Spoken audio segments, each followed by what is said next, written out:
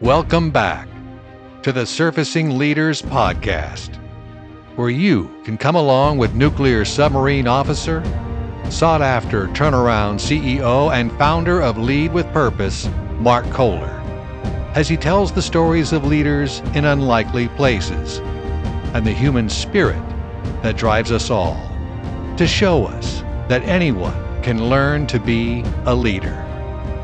And now, here's Marc Koehler. I'm really excited about our guest today. Fire Chief David Parsons has proudly served for 21 years in the Oceanside Fire Department. Originally from Tucson, Arizona, David went to the University of Arizona for his bachelor's degree. He later earned his master's in emergency and disaster management in 2017, and he's also a registered nurse. David surfaced as a leader through the ranks of the Oceanside Fire Department. He is the first to graduate from the Oceanside Fire Academy and rise to the rank of fire chief. David's been married to his wife, Donna, for 27 years, and they have 2 grown sons, and they make their residence in Oceanside. David, I want to thank you for your service and dedication to the Oceanside community. Welcome to Surfacing Leaders. Thank you. Privileged to be here. Yeah. So let's start off by giving the audience a quick overview of where you're from and your journey all the way to the Oceanside Fire Department. Yes, absolutely. I born and raised in Tucson, Arizona. My mother was a professor at the university, Portuguese, and she's Brazilian, so I'm half Brazilian. And I grew up, looking at not sure what I wanted to do, maybe like all young men that age, right? And then you graduate college. I had a degree. Well, what am I going to do with this degree? And it was health sciences, and I had thought about, pre-med, maybe going medical school or something like that. But I met firefighters at a gym that I happened to work at actually temporarily, and those firefighters. When you meet firefighters and you look in their eyes, you see the passion of the work that they do and how much they love it and they live it. And that sparked a little bit of a flame inside of me, and I haven't looked back since in that respect. So you can become a paramedic in the fire service, and that's something I did early on. That's one of certifications that helps you get hired more quickly, provide more advanced care, and with the goal of being a firefighter paramedic. I moved around a little bit, worked in New Mexico, worked in Oregon. We moved away from family at the time, had a child in the meantime, and that changes your perspective on life when you have that family. And I sat down with my wife. I looked her in the eyes, and I said, this is not a hard decision for me. And she was worried about this decision because I had actually found a kind of what you call the destination job in Portland, Oregon, Portland Fire Department. And I said, will I regret more being away from family and raising our child on our own and not having that support? Or would I regret more this job versus another job that I can potentially get? In the worst case scenarios, I have to work on an ambulance as a paramedic for a long time. And that was an easy calculus for me. Easy decision. So we moved back. Luckily, I had the skills, abilities, and got picked up by Oceanside within about 9 or 10 months of moving back to Southern California as a firefighter paramedic. And that's 22 years ago. I rose through the ranks to fire captain, to division chief, fire marshal, a number of special assignments, and honored and privileged a year ago to be appointed as a fire chief here in Oceanside. Well, that's a great story. A lot of the times the things that we do in our life are inspired by, maybe one moment or multiple moments. I know you saw the fire in the firefighters' eyes when they were coming to your gym, maybe seeing how they displayed themselves. But where does this service-oriented compassion for being a firefighter, where does that stem from if you look back on your life? So when the reason that interaction put a spark in me, I think you have to have that servant's heart already. To some extent, right? You have to have empathy and you have to have the willingness to give of yourself to others. And I think we try to raise our children that way. We try to interact with the society and our coworkers that way. So, and that can develop and show up in different parts of your life, right? It all depends on your path. And my path at that moment was just that I had developed that servant's heart. I saw the passion they had. I'm going to pull out a quote for you and it's kind of my favorite fire service quote. And he's now retired and now deceased fire chief from Chicago Fire Department. And I won't have it exact, so I'll do my best for you here. He said, when I'm going to actually turn the quote into the Oceanside Fire Department. The Oceanside Fire Department runs 24,000 calls a year. How many calls does the public expect perfection on of those 24,000? All 24,000. They don't expect 2 dumb firemen in a pickup truck to show up. They expect 5 brain surgeon decathletes in a $1 million fire engine to come and solve all their problems. I've paraphrased that quote a little bit. But that brain surgeon decathlete part of it is kind of describes who we try to be. So when I talk about that servant's heart and I connect it to that quote, it's, I grew up, I was an athlete, played soccer my whole life and went to college, played soccer in college. And, I always loved healthcare, taking care of others, right? So when I hear that quote, that speaks to me as like, yeah, I want to be that person. I want to be the person that's giving of themselves back. So going back to your question, you have to have that inside of you, and that can develop over time, like I said, along your path. And then when that connects to a job like a firefighter, paramedic specifically, it can really connect with somebody, and that's what it connected to for me. So probably earlier than that spark that you saw when they were at the gym, maybe developed when you were, young by your parents and really put in there. Yeah. Yes. Yeah. Culture, society, family, all those things. And I believe that's what I'm trying to express as leadership to the people around me. And that's how we try to raise I think I try to raise my children, and I think we should all be that way to each other. We're all better for it if we are. Yeah, that's great. It's always great to have that seed. As you rose through the ranks of the Oceanside Fire Department, tell us about your experience doing that. Yeah. So I'm going to bring up a little bit of irony about me personally and the fire service. The fire service is very tradition bound, very, very cultured, not unlike the military. There are a lot of procedure and all based in history, and a lot of it based on learning that now we have to do things because of things have gone the way they've gone in the past. But I would say my personality is much more, more flexible than the traditional fire service was back when I started. A little bit more critical thinking about why. I asked a lot of questions why. Maybe it was more like the millennials and Gen Zs now. I asked a lot of whys. Maybe I wasn't born in the wrong generation. I was a Gen X, I was a little bit of a square peg in a round hole on that one. But I still loved what I was doing and tried to.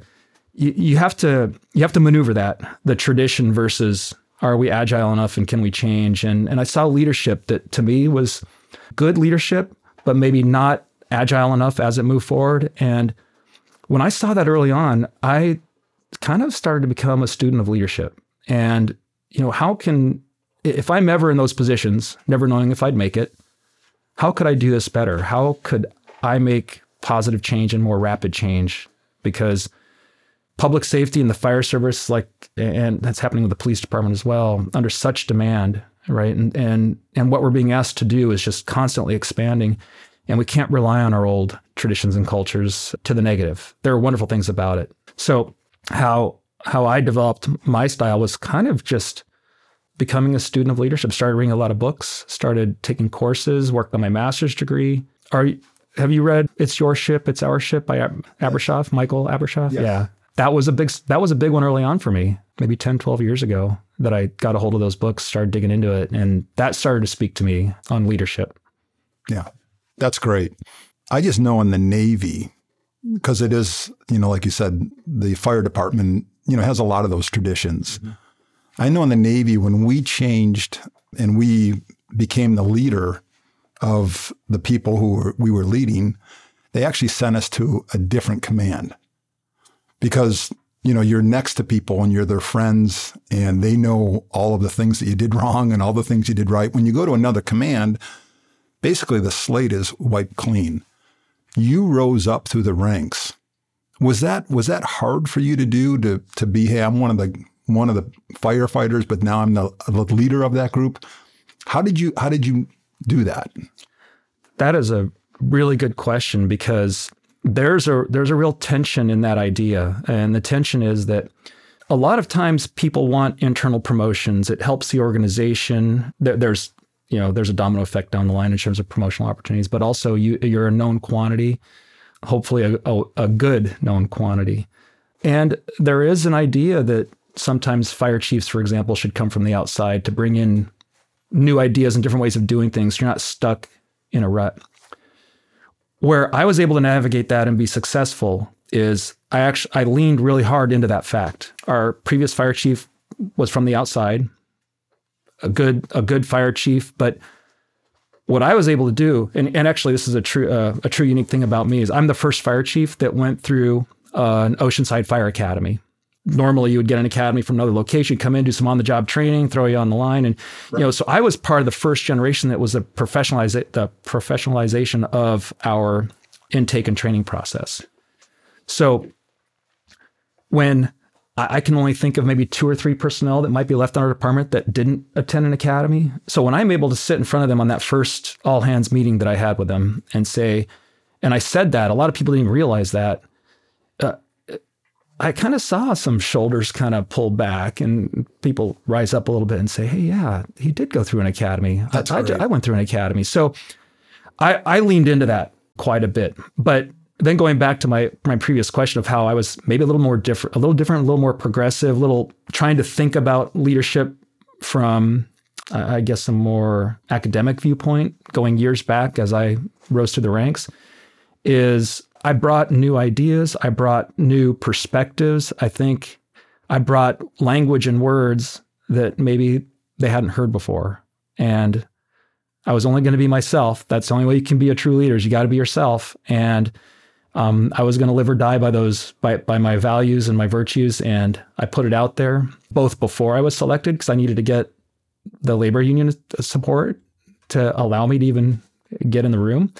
And then in front of the interview panel. And then, of course, you need to stay on that path and be true to your words and your values. And so far, it's worked out well. So leaning into that concept of I was one of them and still am.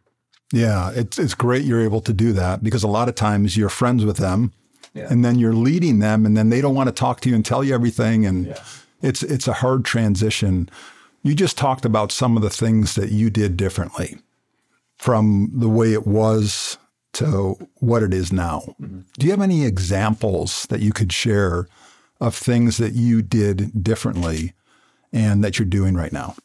Yes. I think traditionally in the fire service, the fire chief is often, I know in my organization, and maybe this is a term used in other organizations, the accusation or the, cast an aspersion at the leadership. They're just in their ivory tower. They don't understand us. They don't, they've lost touch. And, tried really hard to use language that connected with people on a personal basis, so that I tried to prevent that, hopefully, that aspersion, that language from being used on me. I made sure to leverage the relationships I did have, informal leaders, and connecting with the informal leaders of the department to make sure that our past relationships and friendships was used for positive. And then I had to work really hard to connect with the new generation that was coming in. So other things that I might have done differently was when they refer to the ivory tower, what they're referring to is a disconnect, right? And there's always this thing about communication from the top down. And I before I even applied for the position, I thought really hard. I wanted to look at models that would work for me. And I looked at a model of a high-performance organization, and I looked at what were the concepts that I wanted to get out to them immediately on my first day and say, here's who I am. This is the chief's vision for the department. We already have a mission. We have a value statement. We have a vision that the department has. But they always want to know what does the chief see? Because I'm a person. I'm not words on a paper. So I did a lot of research, looked at what spoke to me and what the needs of the department were, maybe 5 to 10 years down the line. And there were 4 concepts that I'm constantly putting in my emails, that I'm connecting with any leadership statement I say to the team. And it's about 360-degree communication, all the way around. I close loop communication when it's a one-on-one, even if it's a simple question that I don't know the answer to, I make sure to get back to that person. I don't delegate those things. Teamwork, of course, working within a team to solve a problem. Collaboration, having teams work together to solve a problem, trying to bust down those traditional hierarchies in the fire service, and I think they exist in the military too, that can kind of stifle innovation, stifle agility. But then really the most important part, and I tailored this message basically for all ranks, all the way to an EMT who's our newest employee and knows very little. And that's leadership at all levels.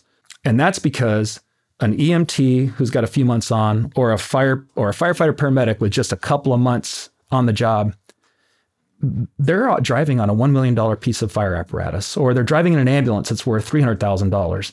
And they're going into situations that most people don't want to go into or can't imagine going into.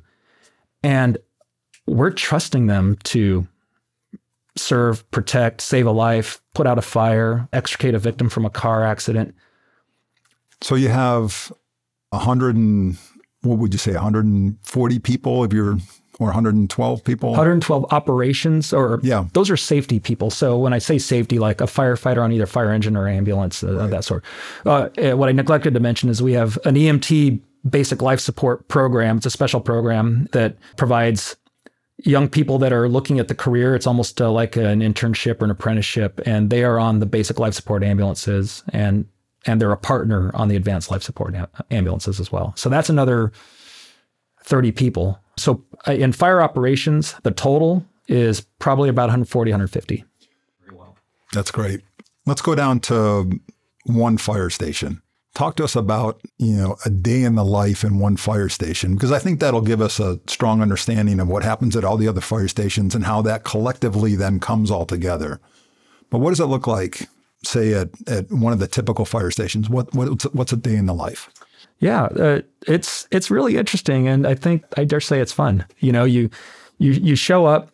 We have. I think again. I don't know if businesses all operate this way, like private business, but if you're on time, you're late. If you're a half hour early, you're on time. So we all show up a half hour early, and there's a reason for that, and that's because you don't want to be the person that gets a call 15 minutes before shift change, and now you're holding over for another hour and a half because you're transporting a patient to the hospital and you just missed your child's event at school, or getting home to take over childcare, which happens a lot. So we start a half hour, you show up a half hour early, you get your uniform on, you get your gear on the apparatus. That's the minimum you got to do. And then when the clock hits, the company officer, it's fire captain, generally lines out the day with the crew, says, here, we also have a conference call with the battalion chief, and it talks about what the daily activities are. And basically, so you have a conference call every single day? Yes. Oh, that is great. That's a relatively new thing. It actually started before my reign here, but it's only been 2 or 3 years that we've been doing that. It was a huge change in our communication process. So the battalion chief gets all the captains. Everybody calls in. Yep. Here's the training that's going on today. Here are the other needs. Here's how many fire engines are out of service, if they're broken down, or ambulances, anything unusual, unique. And then any questions from the captains will ask questions. And then if there's a subject they need to talk about, oh yeah, let's talk about this after the call, and they'll do that. That was a big deal. And I dare say that's good advice for any leader, any organization, is to kind of have those daily communications. It's the connection. And you are now having the pulse of the organization when you hear those things, because you start to hear rumors, and I'll listen in the background. I don't involve myself unless I really, really need to, or I'm invited to. But I'll hear, okay, there was a question about a promotional opportunity coming up, and I need to make sure I address that in my next email, things like that. And they know that I might be listening. We don't hide that. But yeah, so we have a conference call within 15 minutes of that shift change.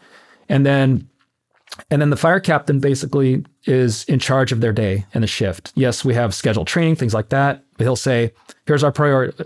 The priorities, honestly, for the department and the station are the same always. Take care of your people, make sure they're fed. If they need rest, get them rested, get your training in, run calls. Those after that, we'll figure it out. We'll get the rest done. Administrative stuff, paperwork stuff, yes, we're going to meet our requirements and our daily needs for paperwork, but take care of your people first and do the mission. What is the mission? Serve the public. And that's number one. And like I said, the organization is the people. So we always try to make sure we get the food. We plan out food because you never know when that's going to go by the wayside and you're going to miss a meal. We plan out, hey, I'm on a forced overtime. I got forced to stay in. A couple of maybe your employees that are held back for staffing reasons, they might need a little bit of a rest at lunchtime to get re-energized and do the service again. So, but yeah, from essentially in our organization from 7 to 5, you're on company time and you should be training. You should be, I missed one of the most important things. It's basically a requirement that you work out at least an hour every day and get your exercise in. That's part of the physical wellness that affects you mentally. Yes. But also there's a public expectation that we are physically able to do our jobs. And so that's also a part of that daily schedule. And then we're on a 24-hour shift in our organization. That's the most usual one, and there's some variations of that. And after 5, they've usually made a big crew dinner. They're sharing talk at the table, hopefully positive talk. And they eat together, generally cook together, clean together. And then, I know in my time, we'd watch a movie after that if we could. In the meantime, you're running calls. Plans are always made to meet reality and get destroyed. But we try. I was doing some research and I found a quote that really hit that. And it says, in fire, you can plan everything out to the minute, and a minute before that, everything changes. Yeah. Yes. So I'll give you an example for that. One of my special assignments was on a federal incident management team. It's something that you can step forward, I'll say volunteer for. I mean, it was a paid position, but it's not something you have to do in the Oceanside Fire Department, any fire department. But it's a team of, I'm going to step back. When I put in for that, I wanted to learn more and spread my wings outside of my department. I was already a fire captain. I thought, well, hey, I'm hot stuff. I'm going to join this incident management team. I know what I'm doing. And the one that's interesting about the California Fire Service is rank goes out the door when you walk into these environments. It's all about, there is a qualification process, but it's about capabilities and personality. And so I walked in and I'm anything but an ego-driven person. I thought, I should fit right in. And I look around and I see engineers, which is rank below a captain, or battalion chiefs doing what looked like was an entry-level position. But this is a true definition of a team. Rank doesn't matter what's on your collar, goes right out the window. And we would essentially support the firefighters who are solving these gigantic wildfire problems. That was our main task. Our main mission was protecting communities, getting the big wildland fires out. I did that all over the country, including Georgia and Oregon. Yes. And it was one of the most fulfilling things I've done, because you're working with everybody's a high performer. Didn't matter what their rank was. But in going to your question, yeah, we would make a plan every day, every 12 hours, 24 hours. We had a new plan in place. And when those fires are running and gunning, they'd come in at the hour before we're submitting our plan. Well, this just happened. It blew through the line. There's houses threatened. This is going on.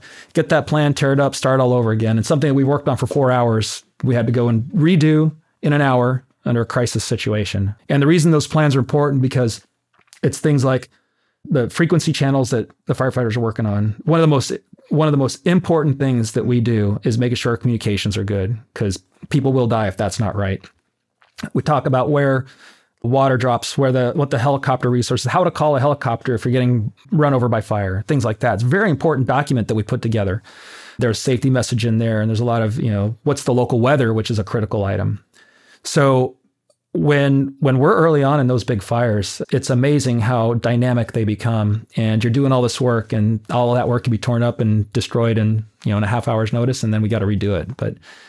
But when going back to the people that are in those situations, they're so high performing that we all just say, take a deep breath. All right, start again. Let's get this done. And, we'd be up till 3 or 4 in the morning. You've been up 24 hours, but the mission is so critical to make sure that information gets out to the people that are actually fighting the fire. And that's what we do, is support them, that there's no alternative, and we wouldn't have it any other way than to be there. What's the balance of, I was doing some research and it says, 8 of the 10 largest California fires have happened in the last 5 years. So these mega fires, yes, where you're pulling together different organizations from all over the United States. And then the sensors that you have to have on, hey, the wind is shifting, that the humidity is going up or going down, whether we're going to maybe use water on this or not, and where's the water source. Mm-hmm. Take us through an example. I mean, just an example of maybe a fire that you were involved in, that you were brought in. How did, because speed to the fire is probably really important. The earlier you can maybe have containment on it or put it out, it doesn't spread as fast. But take us through just an example that you had being, coming together, and then how things changed and how you were able to do that and meet the need. Yes. Well, so it actually starts before the incident, right? We have red flag warnings, for example, in Southern California, but those are public warnings. But at the fire station level or at the departmental level, we're putting out information days before these things are coming, and we're letting them know that, hey, there's, this is a high heat, low humidity day. This is Santa Ana wind day, things like that. So mentally, we try to get ready before it ever happens. And if it doesn't happen, great, no harm.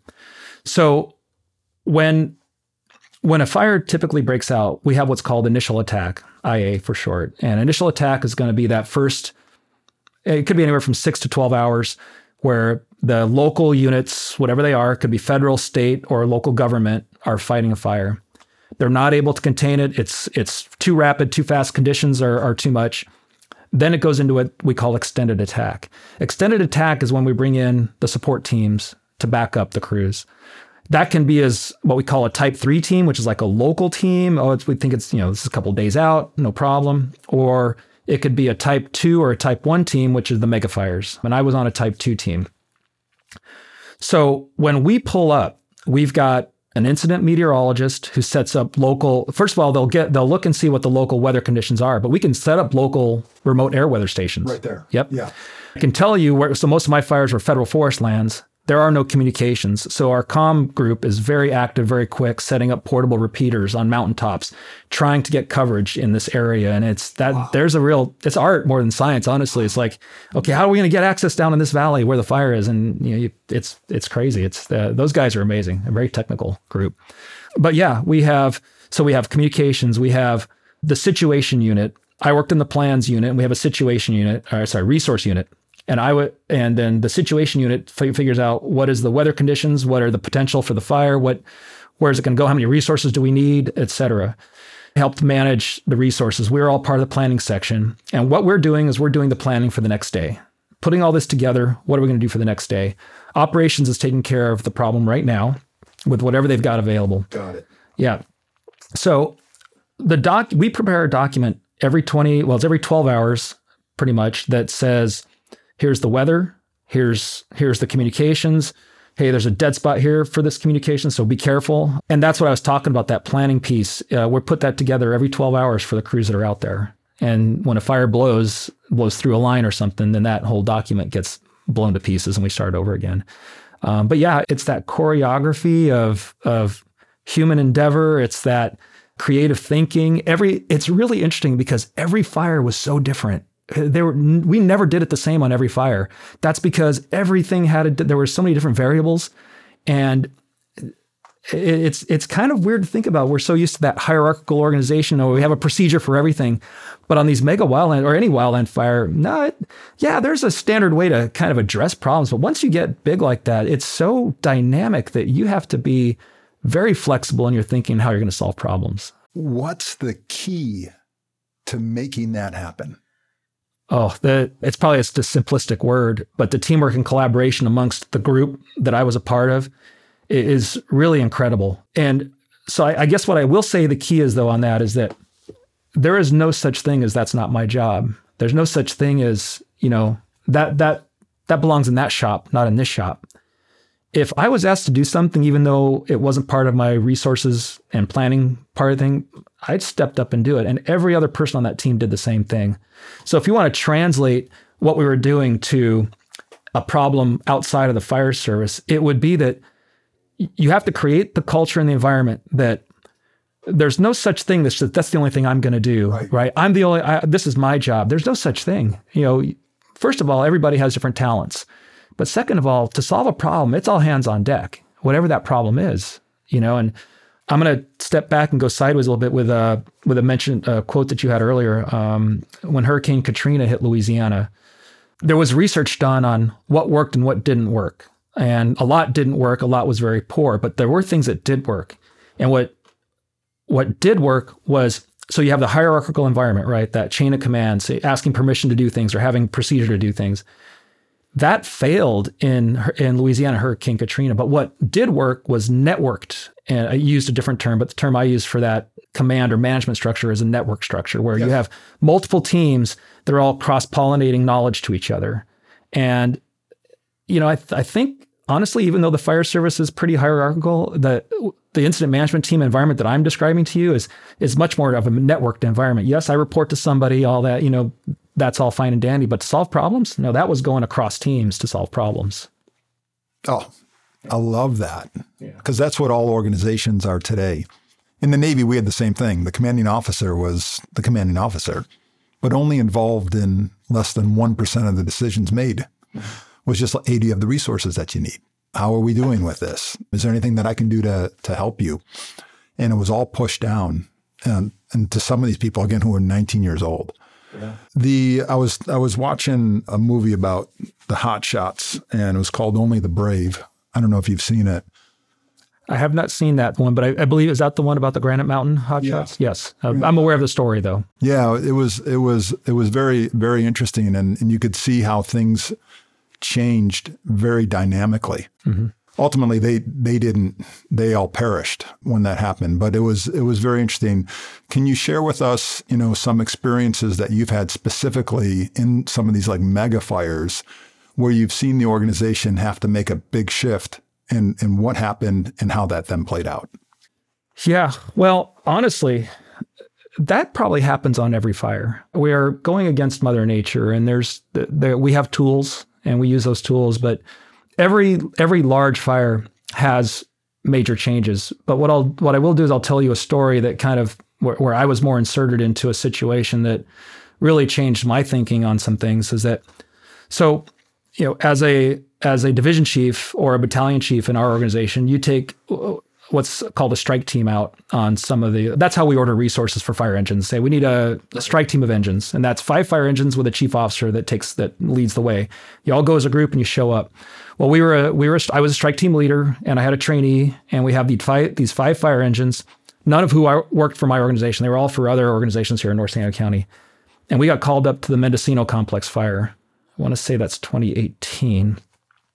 And we were given kind of this assignment way out in the hinterlands and didn't have a lot going on. We're a little bit of PR work and making sure that keeping the community, make sure they felt safe, things like that. But I had a lot of young people that really wanted to engage. And so they asked me to ask, and I asked my chain of command, hey, can we get on a more active division? And we got plugged into where the fire was moving. And we came in, and I got to be honest, we probably put ourselves in a bad situation. We have what are called watch out situations. It's a list of things that this is a potential to get somebody hurt or killed, and we know what they are. One of them was you're in country not seen in daylight. Another one is you have not received the plan for the day. And I mean, I could start checking off those watch out situations that I had put our crew in, our strike team into. I mean, there's a need. This happens. It's not that necessarily unusual what we did, but I started realizing that we were in kind of a rough spot. We showed up at this division, and it was dusk and it was getting dark. Didn't have much of an understanding of where the line was, where the fire was. We had got plugged in with the division supervisor who said, here's what you're going to do. You're going to support that firing operation. And because we were engines, the hot shots do the firing. We can do it too, but in that case, they were doing it. And I got to tell you, it didn't go that well. We had crews that were feeling unsafe, and here I am trying to lead them, trying to do a job. Actually, the trainee is doing the majority of the work because it's a trainee that we're trying to get qualified. And we're probably in a little over our heads because of the situation I had led us into, and said, so the next day we actually got put back in our original assignment and said, okay, we need to take a deep breath and figure out, let's do our job here. And that's a learning situation. Well, it was literally the next day that a battalion chief up on that division died from a water drop. There was miscommunication, a big water drop hit a tree. The tree fell over and literally 100 yards probably from where we were standing. And, I look at that as one of those, I wipe the sweat off my brow and say that was a close call of where, I had put our team in danger through good intent, but it was dangerous, and had kind of gone across these watch out situations. I can tell you that was a huge learning situation for me. But the irony is that happens all the time. We're all that's the fire service, especially on a big wildland fire, is you get into tough situations and you have to overcome them, and hopefully, by the grace that you get through that okay. If you were to coach your younger self who's in that position, what would you say to that person now? What did you learn? Yeah. What I learned is so what I was trying to do in that situation, you're right, I was my younger self. Thanks for pointing that out. I was trying to meet a request of my young people around me. And I wanted to, I don't know, for lack of a better word, maybe please them and say, yeah, let's get in and do something. But the wiser, more mature self would have said, this is a really bad idea, because by the time you show up there, it's going to be dark. I would have had forethought, right? Instead of trying to meet the needs of my group, I wasn't thinking about the greater needs of the situation or the greater needs of our safety. And I would have said, there is a saying I got from a firefighter that worked for me when I was a captain for a long time. And he said, Cap, slow is pro. Oh, wow. And that saying comes from, when you have that experience and that knowledge to say, you know what, take a deep breath. We'll get this done, whatever the emergency is. You don't need to sprint to do anything, because you're going to make mistakes. You're going to trip and fall. You just need to move with purpose. That's a great saying. Yeah. I'm going to steal that. Yeah, please do. In the submarine force, we always had a relationship with the element of water, because we operated in water. And that relationship was based upon where we were in the water. So just as an example, there were sound channels in the water based upon thermal gradients. So if between the surface and 200 feet, there was a thermal gradient, if you were above that, you're a lot more likely to be heard by someone else. If you're able to know where that thermal gradient was, and sometimes it was 200 feet, sometimes it was 300 feet, sometimes it was 400 feet, and it changed drastically all the time. If you got below that, the environment that we were in was going to be something positive for us. At the same time, every second of every minute of every hour, every week and month that we were under the surface of the ocean, that water was trying to kill us. And so we had this, relationship with water that had tremendous respect, because if we got too deep, it's going to crush the entire submarine. If we got too deep and there was a water leak that came in, it would cut you in half. Is there a similar relationship that you have with the element of fire?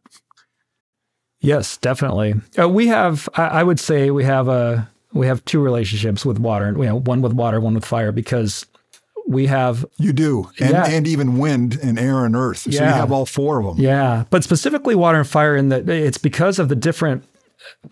Maybe it's not well understood. Fighting structure fires, residential, commercial structure fires, is very, very different than vegetation fires and wildland fires. Very different in pretty much all aspects. I mean, we train every day for these high consequence events of a structure fire. And it's all about getting the wet stuff on the red stuff as fast as possible. Get rid of the hazard, right? If we can't get rid of it fast, if someone's trapped, we're pulling them out of there. But honestly, stopping the fire is the number one way of preventing harm to people. And by the way, it keeps our firefighters safe also, because the longer things burn, especially with all the artificial plastics and products that are made right now, things burn much harder than they ever have as time has gone on. So that's a structure fire environment. And water, two things are most important to a firefighter in a structure fire environment is water and their radio. That's how we take care of the problem. Or those are the tools to take care of the problem. And the other hand tools involved as well.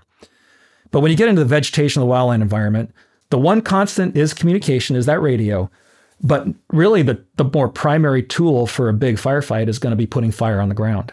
We remove the hazard by using what is the hazard, right? Right. Fire to fight fire. That's the saying, and that goes way back. But it's actually very, again, maybe more art than science on that. It's very scientifically driven, but when we get trained in that sort of thing, you know that when you put fire on the ground, it changes the fire behavior of that fire miles away, because it changes those heat gradients, right? Right. And it draws fire.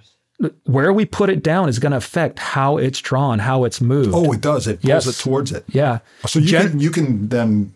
Yeah, we can create movement of fire. Now, not to very detailed ways, but you can sort of move fire if you put fire in the right spots. And of course, the other thing it does, it removes the fuel in between.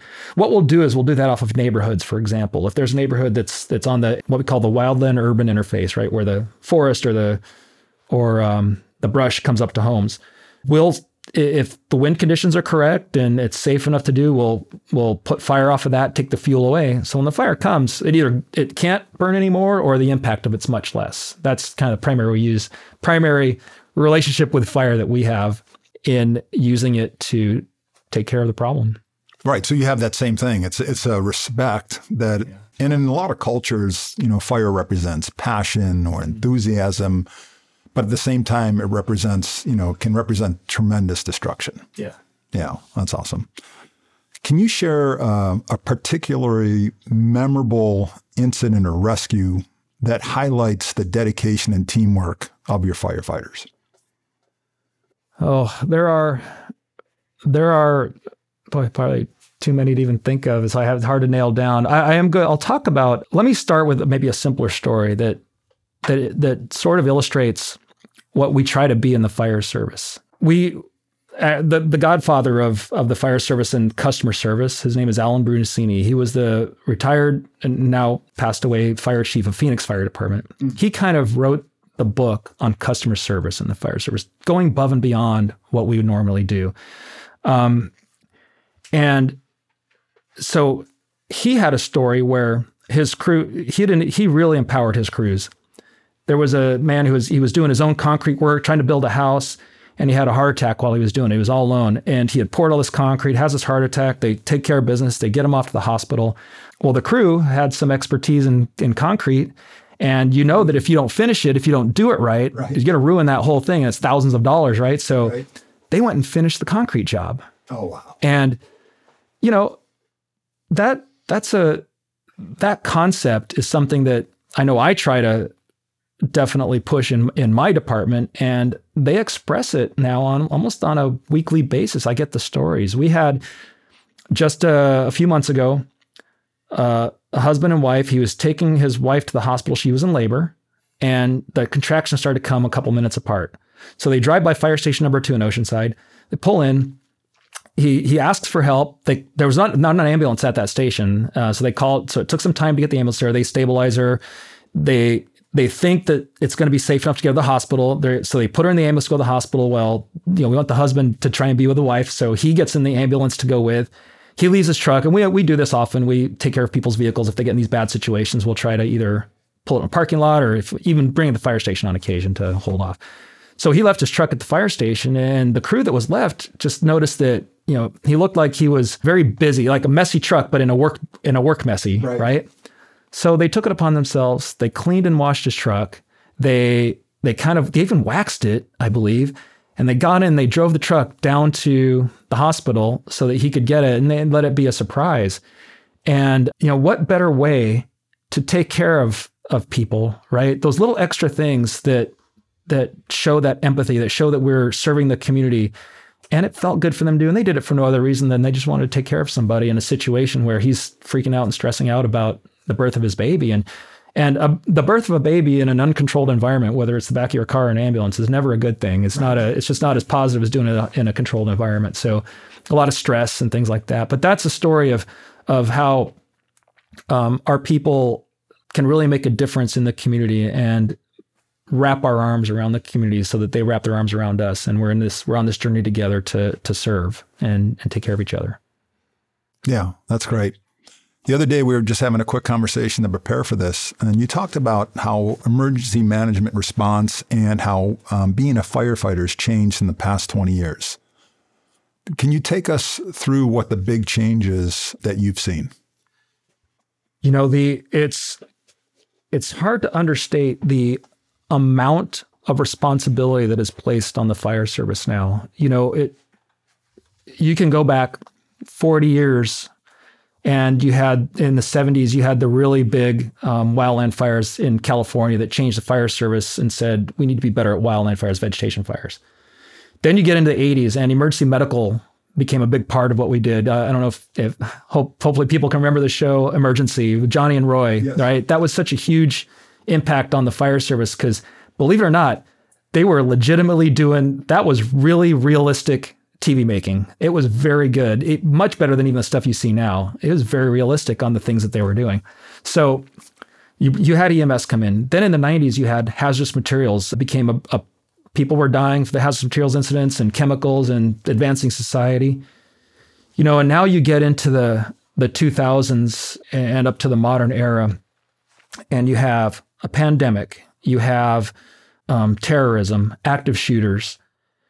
The amount of knowledge and the amount of skill, the skill set that you have to have as what we call a firefighter, which is a misnomer, it's false advertising, right, is off the charts. And we have to just train on so many things and to know enough to be able to be competent in these things. It is truly difficult to be that ahead of the game. And that's where the solutions of having a very agile organization, you got to train and trust, get that out there. People that have passion with a project, you've got to tag them and support them. Everybody has something that fulfills them. We have like a firefighter medic who loves being part of the SWAT medic program. And if we didn't have him, we would not be as good as we are to support our active shooter stuff because he's done work with the SWAT program. And we got people that work with search and rescue. Well, they make us better, on our, what we call our technical rescue stuff team. I did emergency management on these big wildland fires. So I'm really good at the planning, this strategy part of the job. So I brought that back to the department. So the challenge is immense. I think what I want to say at the end of this conversation, or this part of the conversation, is that we have so many talented individuals and we have so many abilities that they're working on, that they're improving upon, and you have to take advantage of that. If you've got people in your organization, you've got to find who has talent in something, and then you need to make that grow, make that blossom, because they're going to take your organization to the next level. They're going to make you better, make the organization better. And that's the only way you can survive in this dynamic environment. Share with us a great example of leadership that you've seen throughout your career. Who was the leader? What was the story in and around that leader? And what did you learn from that person? So I've had a number of mentors, and one who is still a friend. He retired as a division chief in our organization. He was a member of Urban Search and Rescue Task Force 8, which is the San Diego County FEMA task force that would go to any major incident across, the world, but in the United States. And that task force actually was on Ground Zero at 9/11 and did work on Ground Zero. Oh, wow. And he was a major player on that task force. But through personality differences, through challenges in the organization that really maybe didn't allow him to flourish as he could have, he sort of hit a ceiling in our organization and was not able to promote up and maybe do as much as he was capable of, because you can probably gather he's a very capable person. Right. But he also had high standards, and he held people to high standards, and that can rub people the wrong way in the wrong environment. And we're also talking 20 years ago right now. So he was someone who got pushed. He kind of hit a ceiling, and it became very difficult for him to he did not reach his goals. Let's put it that way. He didn't reach his goals. So what he did, though, was I would talk to him. I actually just had lunch with him the other day, and we talk about this, and I say, I'll tell him, really wish you'd have been treated a little differently in that situation. I really wish, and I tell him, I said, your name is still talked about today in the positive things that you did and the influence you had. And he looks at me with a smile and says, I did what I was loving. I was happy doing it. And he just had that attitude of, it water off his back. It didn't bother him and the one thing I did get out of him on that, he got fulfillment out of that task force situation, right? And that's kind of almost what I did with my incident management team assignments on the federal government. Is what I learned from someone like that is that and that's when I was a little younger early on, and I saw that stuff happening and going, oh, this is very unfair and I'm unhappy. And, am I going to be fulfilled? Am I headed down the right path? And when you have a mentor that maybe had a tough time with something, but he looks at you and he smiles and said, I did the greatest job ever. I was happy. And it gave me that perspective that, you know what, I need to step back, not be ego driven about something, and appreciate what I have and what I'm capable of. And that helped me be better as I moved up. Because for sure, here's one piece of advice that I think the fire service really had a hard time getting over, is that retired Chief of Phoenix, Alan Brunacini, he said it, egos eat brains. And I saw that. I saw how that affected the fire service. It's very macho, ego-driven job back in the day, especially. And that was one thing I never wanted to be a part of. And that my mentor, that division chief, helped me see that in the right way. When we started this conversation off, you were saying, hey, when I came in, I probably rubbed some people the wrong way, or probably ruffled some feathers. Did your interaction with that mentor that you're just talking about, maybe just he being himself, do you think that maybe impacted you saying, hey, I just have to be myself and who I am? Because when we can come from our natural self and not be a jerk about it, but we can come from our natural self, then we can elevate ourselves to be the best leader. 100%. And I actually thought those exact thoughts and ideas just yesterday when I was kind of thinking about some of my leadership and my mentorship is because I had, and not just him, there was a couple of others. I had mentors that, they did the right thing despite the fact that it may not have helped their career, may not have helped the situation they were in. I'm like, okay, I definitely need to be just, and this is probably the most critical thing for any leader. You must absolutely 100% be yourself and be authentic all the time. Oh. If you try and pull anything over anybody, you will fall flat on your face. And I have an example that, thank goodness I learned that lesson. I did that soon after I promoted to fire chief. We were going to have a new battalion chief hiring process. Now, promotional process, again, probably like the military, it's very competitive. In our situation, you test against your buddies and your friends, and you're all trying to get that promotion, and it's a big deal. Well, we have special assignments that you can come into the office or administrative work or training work, and it kind of gives you a leg up. Honestly, anybody that does that is gaining skills or showing that they have skills, that they're ready for that next level of leadership. Well, we had an opening in one of our divisions as a very sought after position. And here I am about to have a battalion chief test a couple months later. And the division chief calls me up and he says, I have this idea. We got someone who's ready to fill the spot. He's not a candidate for the test. He doesn't want to promote up.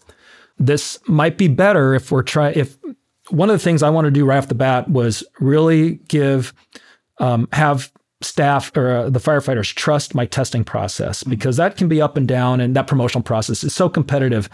I wanted to build trust in that, and I didn't want to leave the impression that I was giving a leg up to anybody, especially early on. And it's like one of my first things that I'm trying to do. So he makes a suggestion. I'm like, that's a really good suggestion. That way I'm not going to give anybody a specific advantage, and I'm showing that I'm a fair dealer, level playing field for everybody. Well, he calls me back and he goes, if you need, I'll send the email and say it was a training need. I'll take the hit for you on this one, because, these guys really wanted to come into this position. And I said, hey, I really appreciate that offer. That's somebody looking out for me, wanting to, right, protect as a new chief, protect me. And I said, I appreciate that. But look, that is going to be disingenuous. And I don't know if that'll get out. I wouldn't ever want that. And that's not who I am. So listen, we're going to be honest, 100% transparent and honest as to why we're doing this.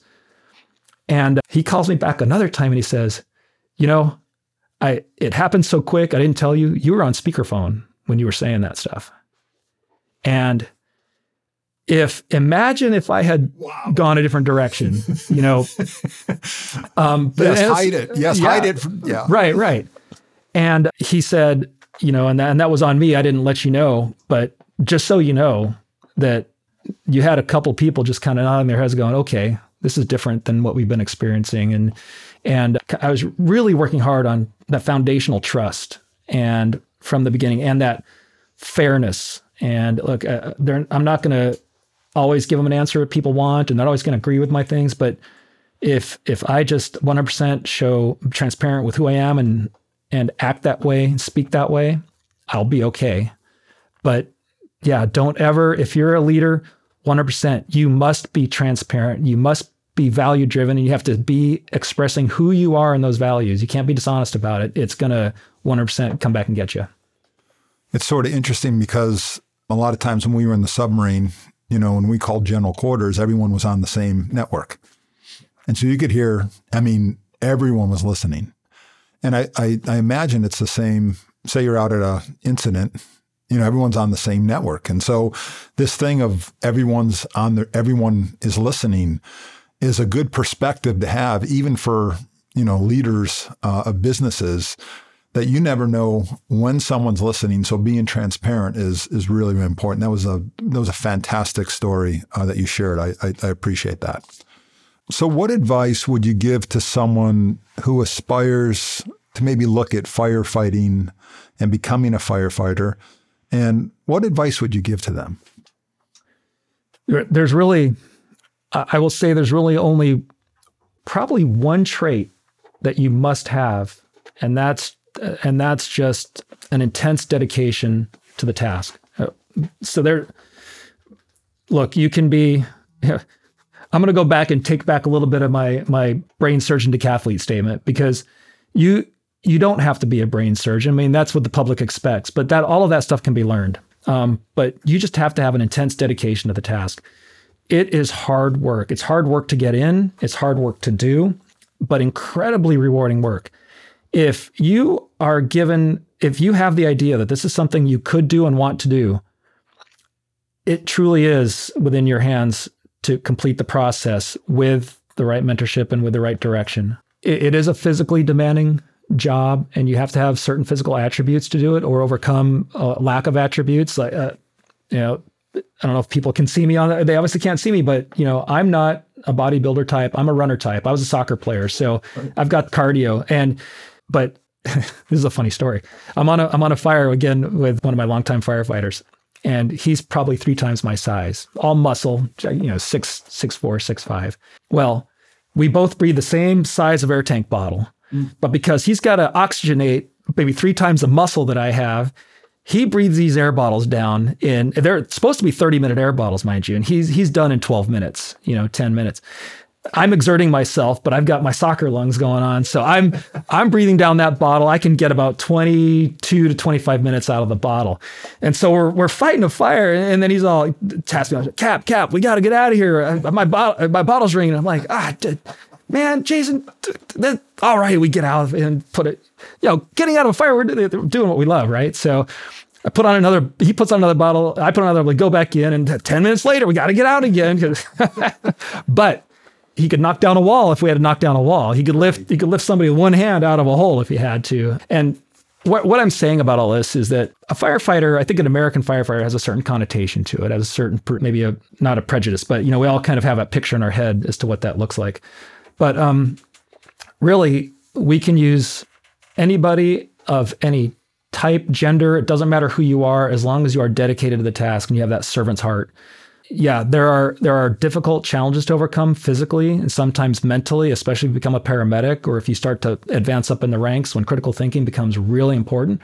But with the right mentorship, you can do this job. And we need actually good people to join us.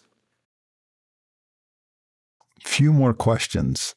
So what's a leadership skill that you use day in and day out that you feel has really made a difference? For me, there are some decisions that I have to make on my own, that I have to, right? This is the fire chief has to decide what the direction is. But truly, I try to keep those to a minimum, where my decisions are team decisions. It goes back to train, but really trust in this situation, right? I have a very high performing group of chief officers.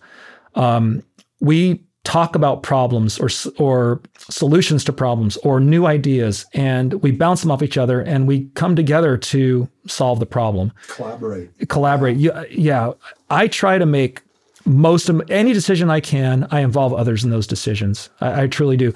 And, maybe in some environments that could be seen as a negative because you're not, taking charge. But I think that actually can lead itself to failure because you have that tunnel vision, right? It's only your perspective, and you really must have other perspectives to make good choices on some of these difficult problems that we're dealing with.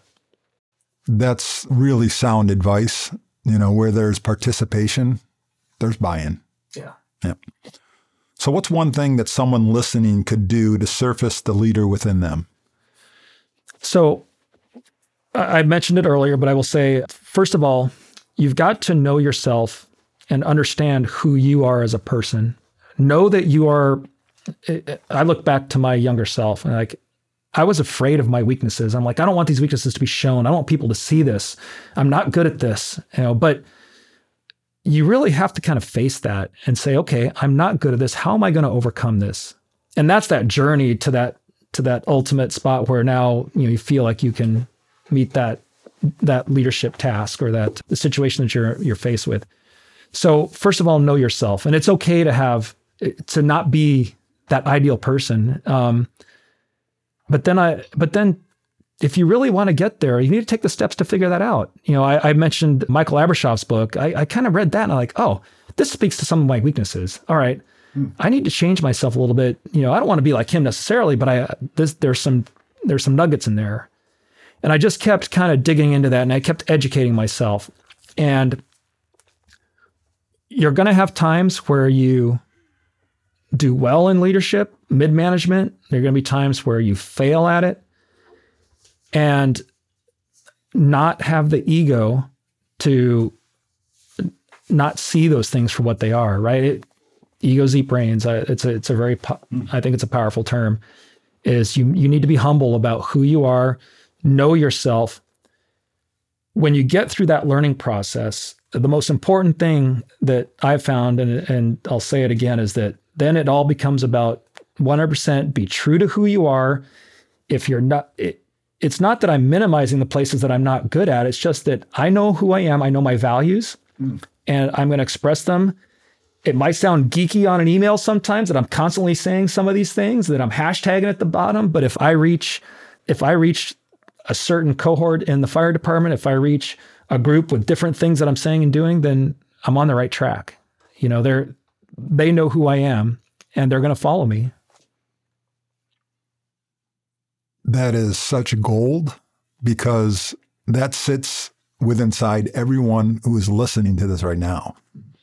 Everyone can make that shift right now. I mean, you can make it right now. And that's so powerful that you just shared that with us. All right. So we're going to do some rapid fire. All right. Hot or cold? Oh, hot for sure. You're fire, right? Come on, hot. Favorite restaurant in Oceanside? LTH, local tap house, right? Fantastic. Love that place too. Favorite professional soccer team? Oh, man. They let me down now. DC United. DC United, okay. Oh, that's American soccer team. Is that what you said? Or no, favorite. Oh, Arsenal. Arsenal in England. Oh, yeah. They let you down too. Yeah. No, but they're getting better, so I have high hopes. Yeah. They did let me down for about a decade. Yes. They're doing a lot better now. Favorite music to listen to in the car when you're in traffic? Oh, this is an easy one. I'm going to freak you guys out, though. Death metal. Okay. Last question is, I've been reading about the haunted Oceanside, the ghost of Fire Station 1. Yeah. Is Fire Station 1 haunted? Yes, it's haunted. Fantastic. And we're moving out of it, so. Oh, you are? Yeah. The Historical Society will be very happy that you confirmed that it's worked. So, David Parsons, I want to thank you so much. All of the gold nuggets that you shared, not only with me, but with the entire audience. I think it was extremely powerful. I want to really thank you for your service. And thank you also to Donna, because she's serving also. And we really appreciate the impact that you're having here in the Oceanside community and for California at large. So thank you. I appreciate that. Thanks for having me. Thanks for joining Marc today. And remember, new episodes of Surfacing Leaders will be available every other week where you can become inspired, gain confidence, and learn leadership right where you are. Until next time, make it a great day.